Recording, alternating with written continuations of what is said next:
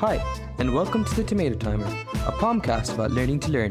I'm Zubair from Xenos, and I'm tuning in live with experts from around the world, asking your questions and hearing their stories. All before the timer goes off. 24 minutes and 39 seconds to go. Hello everyone, welcome to episode 31 of the Tomato Timer, and today I'm joined by a fellow UCL friend. Eliza studies population health at UCL. She's just finished. How did we finish our degrees? It's crazy. Eliza is the founder and executive chair of the Climate Action Society, and she was part of this was the first society that actually went to lobby with the UK Parliament as well. And she has won the Student Award for Sustainability and commitment to that for 3 years straight. And it's so cool to have you. Thank you so much for joining us, Eliza. It's my pleasure. Thank you for having me. How are you? I'm good. Just trying to make the most out of the transition out of lockdown. Yeah. How about yourself? Yeah, same. And it's crazy. Like I was gonna say, we're at UCL together, and I just realized we're like UCL, like we've finished with our uni. I got my email the other day about like the alumni service. I'm like, oh my gosh. Yeah. 4 years passed. It's really coming to an end. It's crazy. It's ridiculous. It doesn't feel like it. And I feel like I might get an email saying that, oh, you have an exam left over. I'm like, gosh. Probably. Or you missed an exam. I think that's important. Yeah. So, Elisa, how did it all start? Because you've been the kind of like into this climate action stuff for the almost your whole university life. But where did the passion for sustainability kind of spark for you? Sure. So I think there's no one-step answer to that. It was in one specific event. I think if I had to summarize how I got into sustainability and got involved with all the initiatives that I am involved with currently, I think number one, it was my experience during a charity relief drive back in 2015. I was in Karachi, and Karachi experienced the deadliest heat wave Pakistan had seen in over 50 years. And I learned how it was mostly due to climate change, the effects of climate change causing severe implications for the local population, from a shortage of water to the health effects to systemic poverty. That made me feel like I need to do something about this problem, or like more so push me to educate about the causes and the consequences of this issue. Then number two, having moved around a lot, the exposure gave me an insight into the potential in youth, in people of color, in women, in how everyone offers an important fresh perspective, and that you can't solve a problem alone by excluding especially the very people who experience the reality.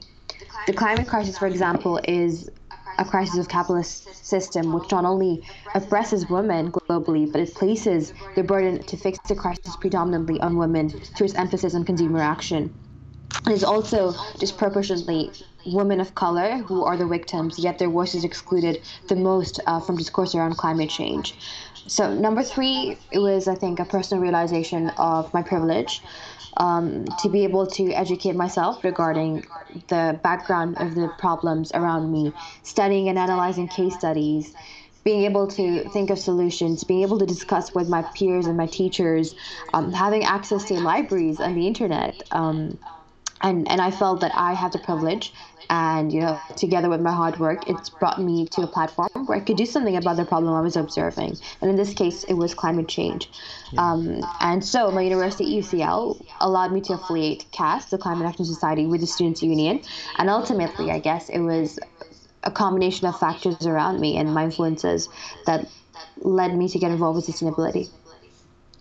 Amazing. And I feel like one of those kind of like the key points that I heard from you is the fact that kind of there's so much potential with everyone, right? We have different perspectives, we have different abilities to see the world and find solutions. Mm-hmm. And sometimes we push too hard to kind of keep it kind of like within certain, I guess, strands. We want to classify stuff too deeply. Agree. And again, oppression is such a challenge that we don't even hear the voices which matter the most. So you've come up with this kind of you have this passion building in, and you just mentioned the Students' Union. How does it form? How do you form societies at university? And how did you then go about the part about society is having a lot of people associated, and you have to empower them, make them feel excited about it. How did that kind of all come together? So I think a lot of it has to do with, every time someone asks me this question, I think about the problems I entailed rather than just my motivation. And in terms of setting up and running CAS, the problem was not setting our objectives. We knew what we stood for. We knew what our mission was. We had the UN Sustainable Development Goal 13 in mind to tackle climate change urgently through a non-monochrome approach. But the difficult bit was running it. So the first problem that I faced was the perception of climate change. It was viewed as a frenzy for people. It's for people who are obsessed with the environment. It's just for geography students. It's just for white people. It's a boring topic. It's not good for your resume. It's just for developed countries. And to tackle these perceptions was a huge challenge, because how do you cater to a systematic way that people think? And so when I set up CAS, the direct process was you go to the Students' Union, you fill out a form, and it's basically the pitch or the proposal that you submit to the union about what your society is going to stand for and what you're going to do. And what the union would like to see is a potential in being able to deliver the goals that you do have. Now at UCL, we have over 180 different societies, from chocolate to chess to beekeeping.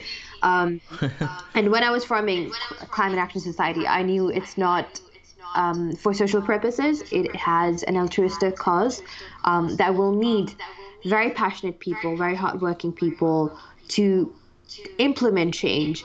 And so when I formed the proposal, unlike the standard procedure where you give 4 ideas of the kind of events you're going to host, I submitted an 8-page long proposal about the objectives, the beliefs that we had, and how we're actually going to translate our ideas into action. And I did everything. I specifically named people. I specifically named my events. I pre-planned way ahead, and I think that kind of gave me a clear trajectory to work with. And obviously, we changed a lot along with time, depending on how my team was recruited, what ideas we had, and how topics dealt with time. But I think having that level of detail rendered me a response from the Students' Union right away within that week. Usually the Students' Union takes about a month or 2 to get back to you. And then what I did was I took it to the next level by sending a proposal to the provost at UCL. And I told him, I don't want CAS to just be student society. UCL needs to divest from fossil fuels. UCL has this gap. We could do this stuff in terms of your sustainability unit, in terms of your carbon emissions. And you know what? We're here to help you. We're not against you. We're very much on the same team. We can diplomatically sit on a table. We can discuss ways that students could get involved in your sustainability policy and basically get the momentum going forward. And that brought me on to my second problem. Once I did get acceptance and affiliation with the Students' Union and the UCL Board of Directors, the second issue was no funding. As a new society, the Students' Union doesn't give you any funding. And so I had to set up a sponsorship division, and we approached so many companies. And of course, if your goal is climate action, there's only a limited number of companies that you could approach that work 100% sustainably or 100% ethical. But in the process, we try to use it to our advantage by approaching controversial companies and corporates, whether it's Bank of England or BP. And we said, okay, we didn't just take their money, and we said we made it more of a mutual agreement whereby we helped them achieve climate-oriented goals. We didn't get much success with BP. It was quite hard to push them, but Bank of England, made it more of a mutual agreement. And we introduced sustainability workshops and helping them cutting down carbon use. We helped the digital presence in the sustainability arena in exchange of the sponsorship package they were giving us. And in this way, not only was our goal sustainability, but we were operating in a very sustainable way.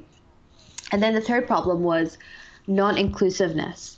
Historically and predominantly, climate change has been led by old white men.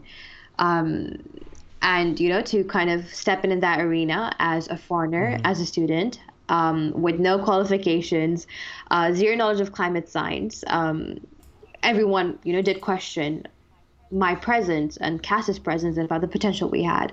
But I set up the diversity division at CAS. And so I was branching out the different segments of CAS as we, face different problems or we realized different ideas. And that helped me kind of target our audiences for different events. We had BME focused events for the ethnic minorities, for people of color. We had over 150 course representatives to penetrate the 42,000 student body at UCL. And even this isn't enough. We still need to recruit more. We need to ensure that we are penetrating the PhD student cohort, the master's cohort, the undergrad cohort, across all departments as well. And, Yeah. I think one of our successes as well as our problems was trying to curtail non-inclusiveness and then getting those course representatives out there. And at one point, we had a group chat with like 200 members, and we needed that because we wanted to get our message across. And we managed Yeah. that. I think that's what helped CAST build a presence on campus like no other society. One of the things that struck me was that you went and picked up the phone or sent an email to the provost. Yeah. Like you, how do you get that? Like, that's an initiative that, like, many, not forget about students or undergraduates or postgraduates. I feel like professors and like faculty leaders will be freaked out to like do something like that. How does that happen? And where did that kind of the energy and the motivation to just like, what, if this is what's going to happen, then I have to do it at every level. Yeah. How did that, and it's obvious that by pushing for that so strongly, you were able to then make your voice heard, right? Yep. Definitely. Like, I think, one question was, am I going to get a response? Is something going to happen? To what extent could I fight against the bureaucracy and the levels, the hierarchy that exist to get my message across.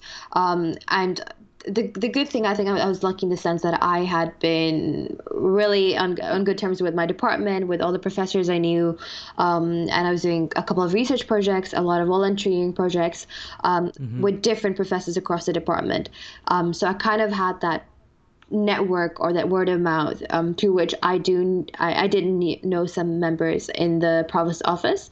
I was dealing with the vice provost of education regarding some of the modules that I wanted to introduce or the research that I was doing. I was interviewing people, and that kind of gave me an idea of how UCL works and how the provost would like to speak to someone. Fossil Free UCL, for example, has been on campus for over 7 years, and it's some people comment on it as a very passive aggressive approach, and UCL still did not divest. And I realized maybe it is time to sit diplomatically on a table. And granted, a lot of the time chancellors and people of power and influence get away with all talk with no real change, and it's a lot of greenwashing. But I think in my proposal and my email, when I summarized, at first I made sure the email was quite brief and he could read it. And I summarized, the problem, that it's a problem for UCL, and that you're going to get a lot of backlash by the news, by the media, by your students if you don't begin to make that change happen. And I am not your enemy. We're here to help you attain those goals in a very non-monochrome manner. It doesn't need to be just your faculty or your accounting team or your sustainability unit doing this.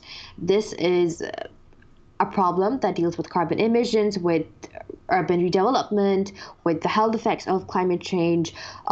So really, you had to get all departments of UCL involved. And I think when he saw that, okay, this is an organization or a student society that I could work with and get some dialogue across, and is on the same team and won't probably threat me or like lock me in my room, which has happened in like climate change protests at UCL. I got on a table with him, and I guess he could see that there is potential to work with. And it's all about empowering everyone in the process. I know that obviously like someone like a provost might have the greatest power to, or seems like, or the people at the top, but you went and you said that not only do we need, yes, of course, we need some leadership, we need this, we need that, but we also need everyone's voices heard. And that leads me to the next question, which was about, because I in your bio, you talk about being one of the first societies that were then invited to the parliament, the UK parliament, to lobby for climate change and then declare climate emergency. The first country to do so, for the first parliament to do so. How did that feel? And what is that? Would you call that the defining moment for the society, or was there anything else that is most memorable for you?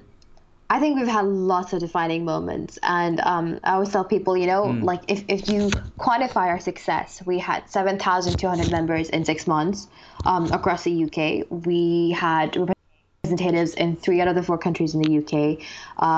We were working with 6 London-based unis to revitalize their sustainability strategy. Um, but these numbers didn't really hit home in this kind of success that we had until we read the feedback forms that we got. And these feedback forms and or maybe the letters of recognition that I received, whether it was from the UK Parliament or from the House of Lords, they spoke about how CAS was a space for a movement um, that centers the voices and experiences of people of color and women. It ensures that our movements and our campaigns are centered around the notions of racial justice, of gender justice, that we must ally ourselves with campaigns fighting patriarchy, colonialism, racism, and economic injustice. So we must use the climate crisis as an opportunity to radically restructure society Mm-hmm. to one that is geared towards liberation.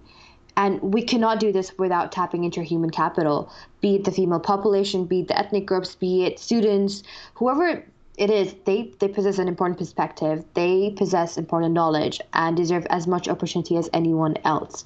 So when I read this in the feedback forms that we received, and we saw our numbers increasing. And when the Parliament said, "Okay, we have taken the decision to declare climate emergency as a result of your work in the diversity and inclusion arena as well," and that was for us, I think, probably one of the first milestones that we reached. And yes, it is one of the many defining moments, but it didn't feel real until we saw feedback forms from people. Yeah. And so you've with the society, I think you've done a whole bunch of stuff. You had a lot of members. You're always empowering the voices, especially of those which didn't have the power or don't generally in the kind of the social context be given the kind of the authority or the platform to speak at. And you've done a whole bunch of stuff, but you there were like quite a few events that you would put on during Mm-hmm. the year, and there were things like workshops. I know the big thing, kind of the main event for you guys would be the Yeah. symposium, but there was a sustainability fashion show, and that there's a whole kind of new, it's not new but it's getting a Yeah. bit old, but this sustainable fashion, what is that about, and how does Climate Action Society and you personally kind of look at it and think about it? Sure. So I think the Sustainable Fashion Show was very different from the other events that we were hosting. And the other events that we did host were very educational based. They were Hmm. hands-on workshops. And one of the things that I wanted to ensure in my approach at CAS was making it accessible and attractive to Generation Z. Generation Z is quite busy filling in hundreds of internship applications and job applications. We've got so much going on for us. How do I attract my generation to a topic that is otherwise perceived as a far-reaching global goal, just for geography students, and something that they can't do much about? So I wanted to make has fun. I wanted to make it a very social event. I wanted to make it look cool. And the Sustainable Fashion Show was one way of doing that. We collaborated with the Fashion Society at UCL. And the idea behind this was trying to shift mindsets for sustainable consumption. In a consumer society, it is important to challenge traditional narratives to spark shifts in thinking. And as it stands, humans are consuming more than twice the resources the earth can sustain. So there is no question of our need to Gosh. change our practices. The question begged Yeah. is how. So every member of our audience is a consumer, and thus he or she should be aware of their power and consider how their choices accumulate to have real impact. It is questionable whether or not we can justify blaming consumers as individuals for the planet's perils, but there's certainly a need to shift mindsets. And so the question behind this sustainable fashion show, this fun activity that had never been done at UCL before, was how can we encourage industries such as food and clothing and tech to facilitate this transition? And by having the sustainable fashion show run entirely by students, showcasing student designers, 100% ethical and sustainable material, environmental friendly material, was one of a kind incentive, and was followed by an after party, which was quite fun. People loved that, and we actually had the greatest turnover in our audience memberships, following that event, about a 40% turnover. And I realized, if you make something fun and accessible and attractive to all, they will come and hear you out. And we got the chance to do this sustainable fashion show, which was easily one of the most successful and one of the most fun events we've had. Accessible and available. Like it makes so much sense to find the things that we are most excited about, and we have the opportunity to change, right? So we can talk about lobbying for parliament, and we can talk about new policies being enacted, or how the whole borough of where we live can change the way of how they're dealing with carbon emissions. But at the end of the day, we have so much power, and to realize the fact that the way we go out and shop and where we shop and what we wear is crazy. Because when we talk about, and exactly what you said, is it's too far reaching for us to kind of consider it so many times. Like, we think that climate action and the climate emergency is for governments and old white people to kind of talk about and kind of decide how it's going to be fixed. But once you make it available to us, once you make it that we have the power to make those changes, it's incredible. And I can definitely see why you had a huge turnover on those events. Yeah, no, it was a very thrilling journey, to say the least. And so I want to kind of like, obviously the Climate Action Society has been a huge part of your life and your university, past 3 years of it. But why did you end up going into, because you chose to study population health, and that's not a very common degree, I would say. Where did that stem from? Yeah, it's very random. A lot of people, when they meet me, they expect me to be studying climate change or geography, but I'm not. And the truth is, I started off with not exactly a passion for climate change, but it was a passion for doing something in life about the problems that my society or the environment that I was in tackled. And so I think in my far-reaching goal of pushing for positive social impact, population health was a very rare choice. I initially got into UCL for medicine, but I ended up switching to population health, much to my dad's horror. But I think it was the best decision I've ever made, because I don't have the patience to sit through 6 years of medical school, take all my exams and become a doctor, because I didn't see myself practicing as a doctor. I saw myself as someone who was tackling diverse problems, meeting a lot of people, having a very hands-on approach in management or in policy. And so my degree, population health, it was a brand new course, and it was the first time it was being offered at an undergraduate level when I enrolled in 2017. And it basically helped me comprehend the many attributes of public health, the social and physical environment, the way you live, the healthcare systems, and our genes. And I realized it is very much medicine, except that it's administrative. So I do modules on coding, on data science, on molecular biology, on the social determinants of health, and infectious disease. So it's one of the most diverse degrees at UCL, and it's very intimate with just 12 people. And that meant a lot of contact hours and one-on-one interaction with my professors and my faculty members.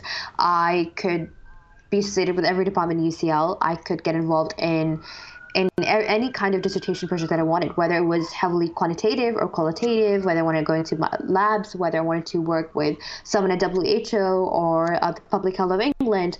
And when I saw the potential that this course had, and the first time it was being offered at undergrad level, I thought, this is probably my best chance at utilizing my exposure, combining it with my interests, and learning the things that I do love.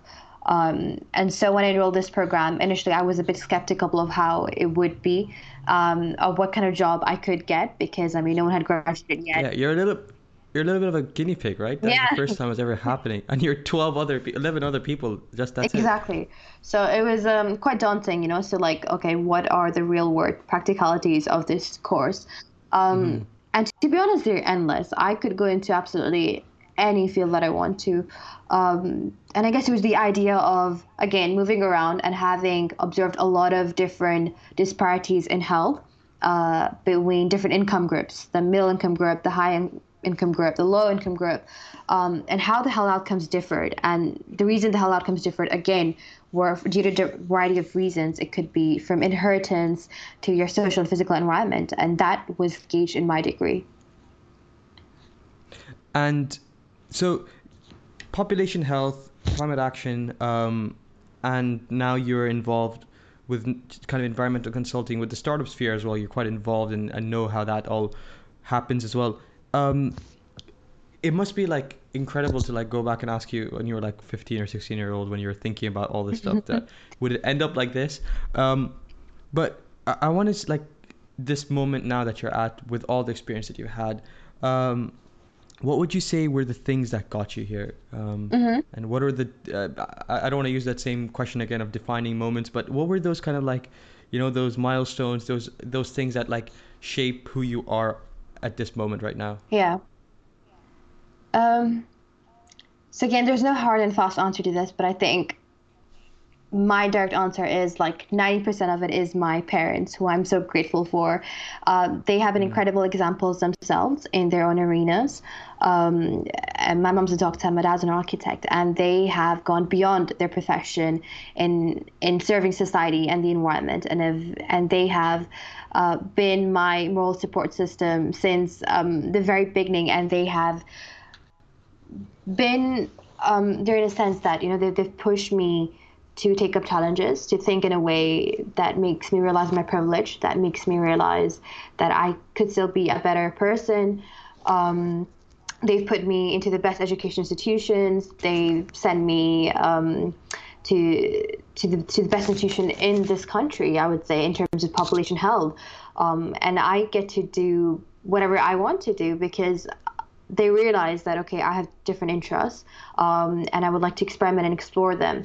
And that, again, links back to my journey as well. I've interned at every kind of entity you could think of, whether it's a corporate or whether it's an NGO, or whether it's a WHO. And the reason for that is not because, I want to get everything on my resume. It's more so because I didn't know who I was. I still don't know who I am. And I'm trying to figure that out by knocking on doors. So I think if I was speaking to 15-year-old Aliza, I would tell her, it will be okay. It's a journey that everyone figures out. As long as you knock on the doors that are around you, as long as you push yourself out of your comfort zone, as cliche as that sounds, with a moral support system that will be by your side. Because I think without that backing, whether it's from your friends or from your family or from your partner, you do struggle to have that work and social life balance, or that work and personal life balance. And if there's a problem in that, you struggle to come to work or about with the same energy and drive as you could. So I think my parents easily are the number one reason. But at the same time, again, it's my privilege. It's the education institutions. It's my incredible teachers. And it's the different experiences that I've gone through, whether it is internships or volunteering. Amazing. And it's so incredible to hear your humility after everything that you've achieved, to then give it back to the people who really do matter. And you're absolutely right. Our parents are our champions. They are doing everything for us. And that is also the moment it's hit the timer. And so it's been so good to have you. I love to end with that. Thank you so much for joining us. Thank you so much for having me. It was a pleasure. Take care of it. Yeah. Thank you. Bye. And that's another episode of the Tomato Timer. If you'd like to ask your questions and join us live next week, join the Xenos Discord server. The invite link is in description. And to learn more about Xenos and how a bunch of students are on a mission of making quality education accessible to all, go to xenos.org. Bye for now.